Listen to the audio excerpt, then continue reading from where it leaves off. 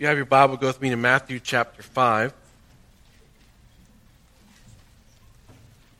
We're going to continue on in Matthew chapter 5. You got the Beatitudes, and as I've been thinking about an opportunity to share with you this morning, I want us to keep kind of this whole picture in our mind. We just don't go to a couple verses and we kind of forget where we've come from. But you got Jesus who's called his disciples to be fishers of men. And he's going to teach them what that looks like. And now he's gathered a crowd around him, and he's sitting on the hillside, and he's going to give them some very clear instructions. Things that are totally contrary to what they've grown up doing, acting, all the things that they kind of adopted as their philosophy. So this is how we're going to live our lives. And Jesus is going to walk into their world and say, if you're going to be one of my disciples, your life is going to look different. And so really he's going to challenge them. And as I challenge you this morning, as we have an opportunity to open the Word of God, my prayer for you is that your heart is open to construction. There's things in your life that God is still doing even to this day, and he'll continue to do. But there are times in our lives we say, okay, God, I'm done, or I don't want this anymore. God, well, that's just too hard. Or God, I don't really like your word when it says this. And so this morning as you're here, I'm aware of that. And so as you think about where we're going in Matthew chapter 5, he reminds us that blessed are. And he's really going to say to us in those blessed are's that the internal things really matter. And in their day and age, it was all about the externals. I guess, I don't know if this is the right way to say it, but I kind of call them the Botox society. Let's just fix the outside. We're not really worried about the inside. But if that's really true, then you will not be the light of the world that God calls you to be. He just didn't have a random verse here say, okay, let's start in verses 13 and go down through 16 and say, yeah, let's run to that verse and say, yeah, let's be the light of the world. You will not be the light of the world that God wants you to be unless you ask the Holy Spirit to do a work on the inside, because that's what matters. Blessed are the individuals that will say, okay, God, here's my life. Blessed are the individuals that say, okay, look, you look at verse 17 of chapter 5, that the word of God is going to remain. I will allow that to be truth in my life. God, if you call a murderer somebody that just hates in their heart, God, I don't want that. If you call adultery just me by what I'm looking at, God, I don't want that. And so this morning as we've gathered around his word, I want you to see a couple things. I want you to see the first thing, that marriage is sacred. Second thing that I want you to see is that Jesus forbids oaths. And go the second mile. Now, when I say to you those things, my heart, I guess I want to ask you this question. Are you ready for this? Are you really ready to allow the Word of God to input into your life? Because there are times in our lives, in the majority of our life, we do not want people to tell us this is true. We want people to be nice to us, but we don't want to come face to face with reality. This is what God wants from us. And so as you go through Matthew chapter 5, and as you grow in your relationship with Christ, you need to keep saying to yourself over and over again, if I'm one of his disciples, then I'll listen to his word. And not only will I listen to his word, I will allow his word to affect my actions. So this morning I ask you, are you ready? Will you allow the Lord to speak in your life? Will you allow the Holy Spirit to say, okay, here it is. So we begin. Marriage is sacred. So as I was thinking about this, and I think about our culture, and as Jesus was talking to his disciples sitting on the hillside, he's talking to a group of people that said, you know what? Marriage is difficult. Let's just get divorced and go on with life. There was nothing new in their culture. It wasn't unacceptable to say, oh, well, let's just move on with life. It was the way the culture was in that day. And so before we even start Matthew chapter 5 and look at verse 31, we need to ask ourselves, who designed marriage in the first place? If you have your Bible, go to Genesis chapter 2 and verse 18. Genesis chapter 2 and verse 18. The Lord God said, it is not good for man to be alone, which I say hallelujah to that. I don't do life well on my own. And God said it's not good for man to be alone. So God created somebody to come alongside of man. God gave us a gift that's called a woman. And so if we start with that concept and then you drop down to to Genesis chapter 2, verse 23, then God said, then man said, this is now bone of my bone and flesh of my flesh. She shall be called woman, for she's taken out of man. For this reason, a man will leave his father and mother and shall be united to his wife, and they shall become one flesh. God designed this. And as you look at marriage and you think about the very beginning, now what's really fascinating to think about right now is when God designed marriage and you have Adam and Eve, there is no sin. So can you imagine what Adam and Eve's marriage was like in the very beginning? They don't have their independence. There's this picture of two people that have a passion for each other and to care for each other. They're not worried about themselves. They're not worried about where they're going to go eat. They're not worried about who's going to fold the clothes. They're not worried about any of those things. And it's perfect. But then something happens. Sin enters the world. And what God had designed this home, now there's something that's inside this home that is different. Now you have two individuals that are going to live together with a sin nature. Now you want to watch fireworks happen. You put a man and a woman together for a long period of time and see what explosions come out of that process. And especially if you don't allow Jesus to be part of that, it gets even more loud and boisterous and exciting. And I mean, probably not exciting, but so now in the first time as you and I are sitting here, we say, okay, yeah, God designed it. God created it. God made marriage. But now that you and I walk around on this face of the earth, you have two individuals that are living together that have selfish desires. And God knew from eternity past that He was going to create this thing called marriage. And He was going to challenge people over generations to value marriage, keep it sacred. And He knew how much work it was going to take. And He knew how hard it was. So guess what He did? He sent His Son to die on a cross for me, to die on a cross for you,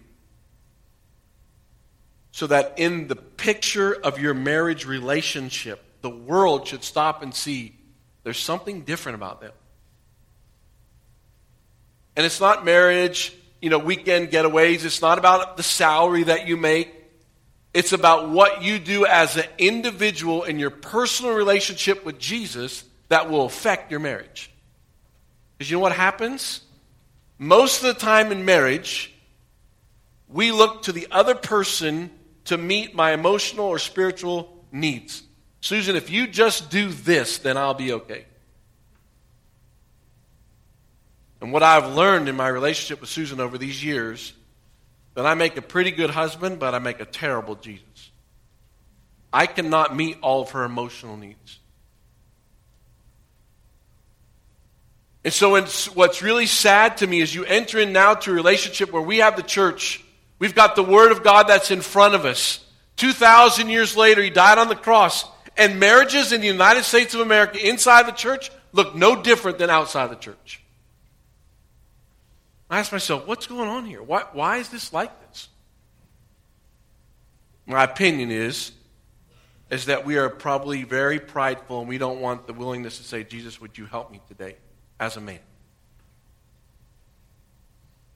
Jesus, I want you to do something in my life today that I know how to care for her better because you've met my emotional need today, Jesus. You know, it'd be interesting, and I don't know how this would happen. I don't know how you would make this look. But it would be neat to see women that are married to men that went to Bible Fellowship Church that have a smile on their face because their men had a personal relationship with Jesus. That we would just treat our wives differently than the rest of the world. And that people would be coming up to the women that we're married to and say, why are you smiling? What's wrong? Don't you have marriage issues? Why are you acting like this? What's wrong with you? Oh, we've got marriage issues. But we have a personal relationship with Jesus, and I'm challenging my husband to run to Jesus, and he's challenging me to run to Jesus. And where we find our unity, where we find our companionship, where we find our value in our relationship is at a cross, not at an individual. And so as Jesus is now going to talk to His disciples, these followers sitting on the hillside, He's going to say something to them. He's going to say this. It has been said, anyone who divorces his wife must give her a certificate of divorce. But I tell you, whoever divorces his wife, except for marital unfaithfulness, causes her to become an adulteress. And anyone who marries the divorced woman commits adultery.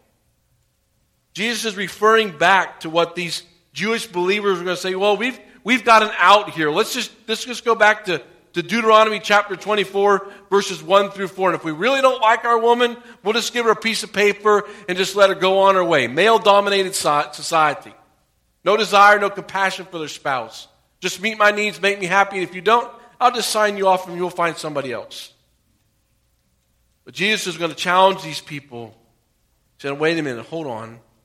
But I tell you, and anyone who divorces his wife except for marital unfaithfulness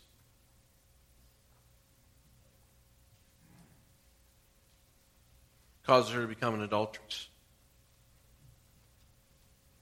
And I realize, and I'll be I'm trying to be very gracious, but I think sometimes divorce is an easy way out for two people to say they love Jesus. And I think there is opportunity for somebody that is married to a spouse that is unrepentant, unwilling to restore their marriage, to end the marriage. But I think God has called us to something a little bit different. I think God has called us to be the light of the world, and I think God has called us as Christians to have a personal relationship with Jesus, starting with us men, that we need to do the hard stuff. And I do think if I'm a light of the world, then I'm going to have to be willing to say, Lord, you need to do this work in my life so I continue on in my relationship, so that I value marriage for the rest of my life. I have some things here that I think, as we think about homes being restored, and this is a personal testimony of a friend of mine that I prayed with for some time. And when I was praying with him, he said to me, I'm done. I'm leaving my wife. And he left. He moved out of town and he left. And I was devastated. And so I said to him, what can we do? How can we help you? And really, when I would talk to him, he got caught in his relationship. He got caught in an affair and he didn't want reconciliation, so he just ran away. So one of his friends in South Carolina came to him and said, you know what? You need to repent. I got a phone call from my friend. He said, I want to tell you something. I'm moving back to Sebring. I said, really? He said, yeah, I've admitted that I'm repentant of my sin. And these are just some kind of things that I kind of look at. Forgiveness is a choice. Forgiveness takes time. Pull the weeds in your garden of your marriage. Count the cost. I want to stop right there for a second.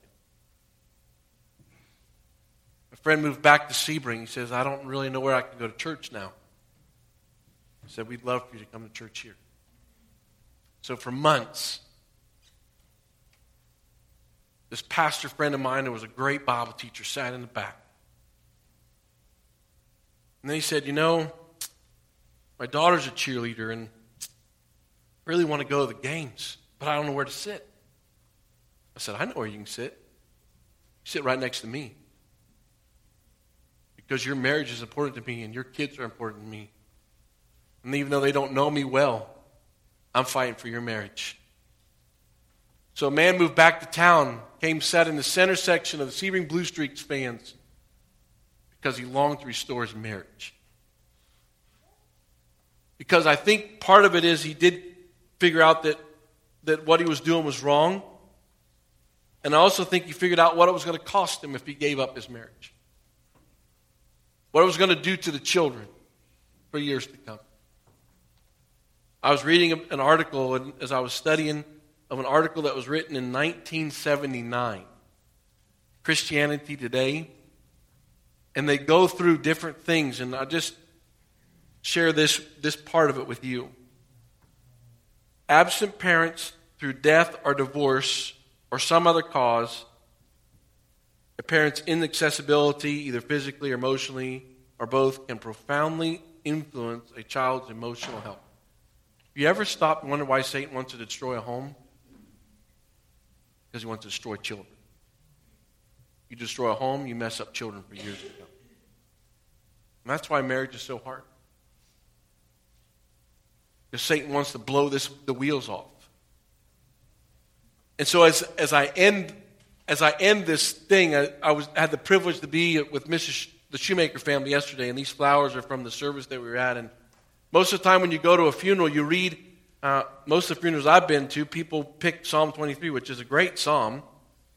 But as I was thinking about David, I was thinking about opportunity to read, and I was thinking about what it would look like for forgiveness. What would it look like to restore a home?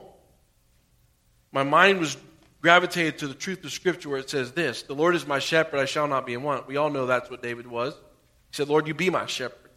He will make me lie down in green pastures. He will lead me beside quiet waters. He restores my soul. God restores souls. God restores families. God restores homes. Satan's the one who destroys them. So as we're gathered together as a family this morning, my prayer for us is we know this whole, we can read through this verse and we say, well, yeah, you know what, he was unfaithful, that's it, I'm done. Or we can say, you know what, Lord, maybe you need to restore something. Maybe it's time, as I think about this passage of Scripture, and he's talking to his disciples, he's talking to these followers, he's told them, hey, I want you to be the light of the world. So separating your home doesn't. Maybe we need to stop and say, you know what, maybe it's time to allow your marriage to be something for others to see that you're different. You know what's true? There's not one marriage in here that hasn't been through issues. There's not one of us. And there will never be a group ever walk into this room, husband and wife, that will ever not have marriage issues. It's impossible. Because you have two sinners living in one house. There's not one saint and one sinner. There are two sinners. Okay? Don't nudge your spouse thinking you're the saint and he's the sinner. Don't do it. Okay? That's not the way it's just facts. Biblical truth is we are all sinners, not just men, all sinners. Okay? So now you have two sinners together saying, okay, Lord, you show me something how to value that person. I told first hour, I said, Jesus, would you help us men as Bible Fellowship Church to be men that love you and have a relationship with you. And even when she says to us, when even Susan says to me, would you like to go shopping? I won't ask, what are we looking for? I will just go shopping for no apparent reason because we just want to go looking. I don't know why that comprehends in a woman's world, but I'll go looking for nothing. I prefer looking for a project or a plan or do this, but if you want to go look, babe, I'm with you. And then would there be a generation of ladies in our family?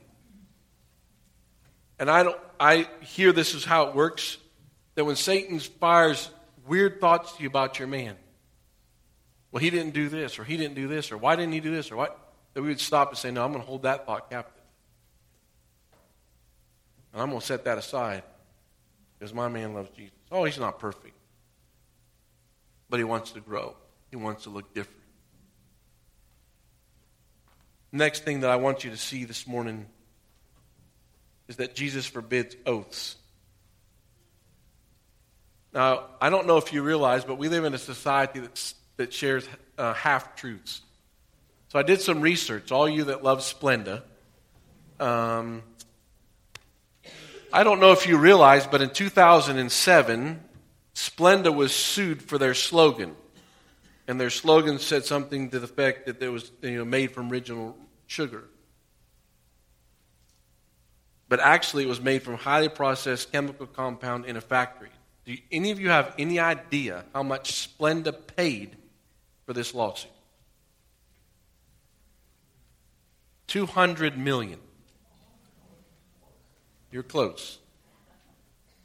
$200 million for their little slogan. Do you realize Eclipse Gum decided that they were going to come up with a new ingredient, magnolia bark extract, and this new ingredient would help kill germs. You know how much? And they went to court. They declared they did nothing wrong. Do you know how much they paid? 6 million. 6 million. And what I find fascinating about our society is now when you go to a court of law and you're going to have to give a testimony, what are they going to ask you to do? Raise your right hand. I swear to tell the truth, nothing but the truth, so help me God, right? I mean, does that even grab you by crazy? That somebody would actually go sit in a stand and just flat out lie and know the truth and say, you have to swear to tell the truth. That's crazy. But as you navigate and you go along in the different things that we will face here, Jesus wants you to know that your words are really important. Look at verse 33. Again, you have heard, and this is what was said to people long ago. Do not break your oath, but keep the oaths that you have made to the Lord. But I tell you, do not swear at all, either by heaven, or for it is God's throne, or by the earth, for it is the footstool, or by Jerusalem, for it is the city of the king's gate. And do not swear by your head, for you cannot make even one hair white or black. Simply let your yes be yes and your no, no. Anything beyond this comes from the evil one. How many of us are sitting in this room that our yes needs to be yes and our no needs to be no? What I know is true is that Satan's a liar, and John 8:44 says he's the father of lies. James tells me in the book of James, in chapter 5 and verse 12, says this. Above all, my brothers, do not swear, not by heaven or by earth or anything else. Let your yes be yes and your no, no. Or you will be condemned.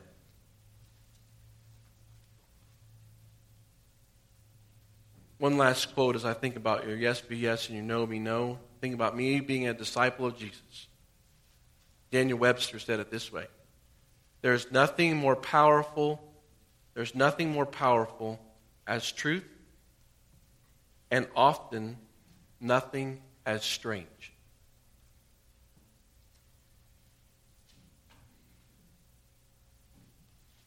All the stuff that we've been involved in, how much has it just been based on a lie? And so as I think about those verses, I just would pause you. The thought that I have is your words matter, so be very careful of your source of inputs into your life. Last thing that I want you to see this morning is go the second mile. And I want you to look at Matthew chapter 5 and verse 38. It says, you have heard that it was said, an eye for an eye, a tooth for a tooth. That was Exodus chapter 21, verse 24. The reason it was said there was to prevent inappropriate punishment. That's what they've heard. But I tell you, Jesus says, do not resist an evil person. If someone strikes you on the right cheek, turn the other also. And if someone wants to sue you and take your tunic, let him take your cloak as well. If someone forces you to go 1 mile, go with him 2 miles. Give to the one who asks, and do not turn away from the one who wants to borrow. I realize all of us are going to have times in our life that we are going to get slapped by an evil person. Probably not physically, because most of us wouldn't respond very well if you slapped us physically. But we're all going to face it. And if we are a disciple of Jesus, and we long to be the light of the world, and if we are working on what's going on in the internal part of who we are as an individual, we'll say, Jesus, help me to navigate this wicked person who hurt me. Help me to turn my cheek. Help me not to be revengeful. Help me not to want to get even. And as I was listening, we were talking a little bit this morning about this passage of Scripture with leadership, the elders were, and Dean was telling us about the Jewish culture. 1 mile, go 2. We were talking about that, and he was saying in Jewish culture, the Roman soldiers would come and say, well, if they were tired, they say, we need you to carry our pack and our sword. You carry it for 1 mile. And so the Jews knew exactly when he said 1 mile. The people that they hated, the Romans, The soldiers come along and say, hey, here's my stuff. You carry it for a mile. You know what Jesus said? If you're my follower, if you are my disciple, you want to be a light to a Roman, carry it 2 miles. Go farther than what it's asked, beyond what is inside of you. Because I have a personal relationship with Jesus. Because I don't want just to have that relationship. I want my life to look different. So in the society where we are, we're going to pause now. Here, say this. Do you value marriage? Is it sacred? Is it something that we are willing to fight for? Is it something that we are willing to say, Jesus, no matter if I'm right or no matter if I'm wrong, I'm just going to lay that down.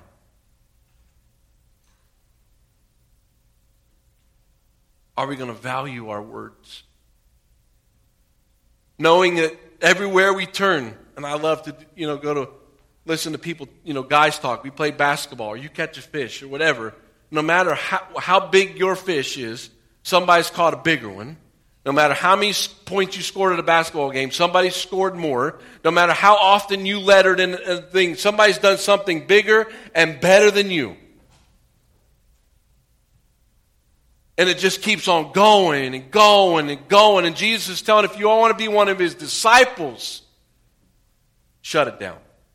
Your yes is yes, and your no is no, and let it go.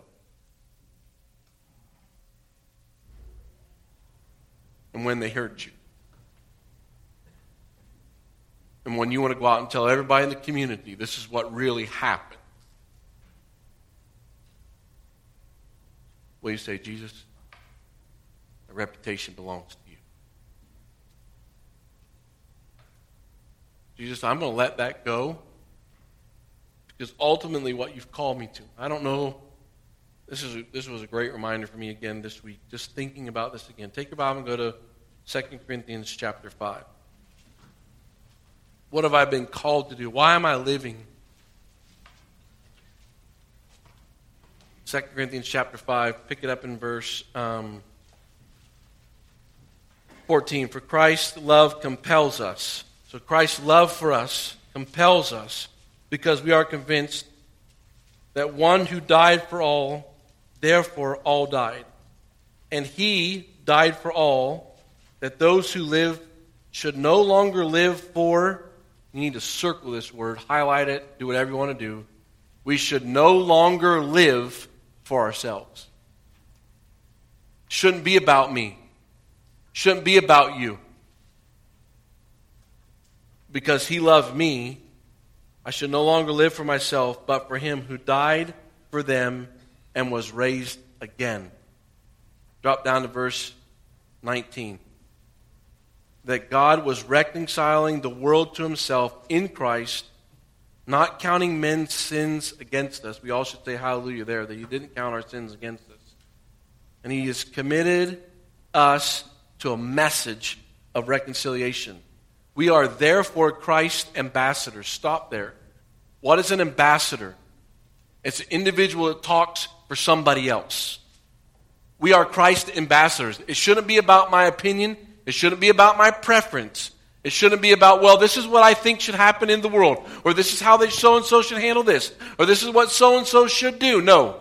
We are Christ's ambassadors called by a ministry of reconciliation. Why? Because he died for us. We're not our own. We've been bought with a price. I'm sure if I would say, you know what, I'd like to be ambassador of the United States of America, but when they send me off to China or wherever they want to send me, and they gave me a message, and I told them totally different what the Home Office said, hey, this is what I want you to do, and I gave them a totally different message, guess what? I'd be fired as soon as I got back home. You tell them what we tell you to tell them, and that's all. That's what your job is. We don't work for the United States of America, which would be kind of a cool opportunity. We work for the King of Kings and the Lord of Lords. He paid for us.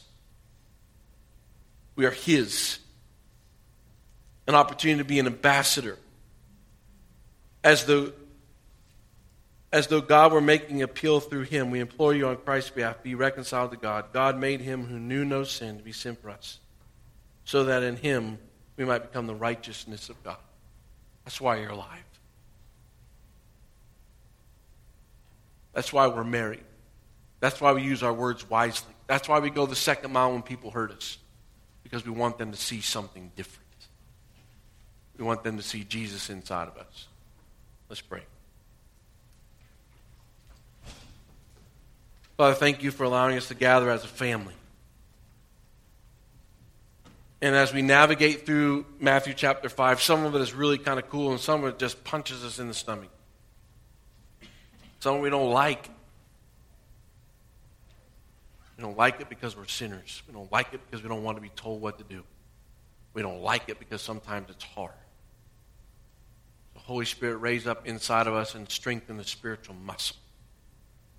That we wouldn't just be a bunch of whiners. But what you called us to do, we would do. Through the power of the Holy Spirit. Even if we don't like it. And Father, that by your grace and through the power of the Holy Spirit, that people would see something different in us. And they would want the light in a dark world, in a messed up world. Thank you that you've given us a privilege to shine. But help us not to shine for things that don't matter. Help us to shine with the gospel in our marriages, in our words, in our service. That people would see something different in us. Holy Spirit, we need your help. We can't do this. We're broken. We're weak. The Holy Spirit, raise up some warriors, not just Trent, but raise up some men in here that love you and love your word and love their wives. Raise up some women that love you and love your word and love their spouse, their husbands. Father, thank you that we can be a family. Send us out into the battlefield this week, knowing our mission is reconciliation, knowing that it's not going to be easy, knowing that it's not always going to be fun. It wasn't fun for you to die on a cross either. It wasn't fun for you when they spit in your face. It wasn't fun for you when they ripped out your beard. It wasn't fun for you when they chained you to the pole and they beat you. But you chose all that so that we would know that we were loved, we would know that we were important, that we would know we were valuable. And now that we know something, Holy Spirit, help us to act different. Thank you for our time. Thank you for allowing us to be together. Jesus, take your word and let it run free in our heart and soul. In your name we pray. Amen.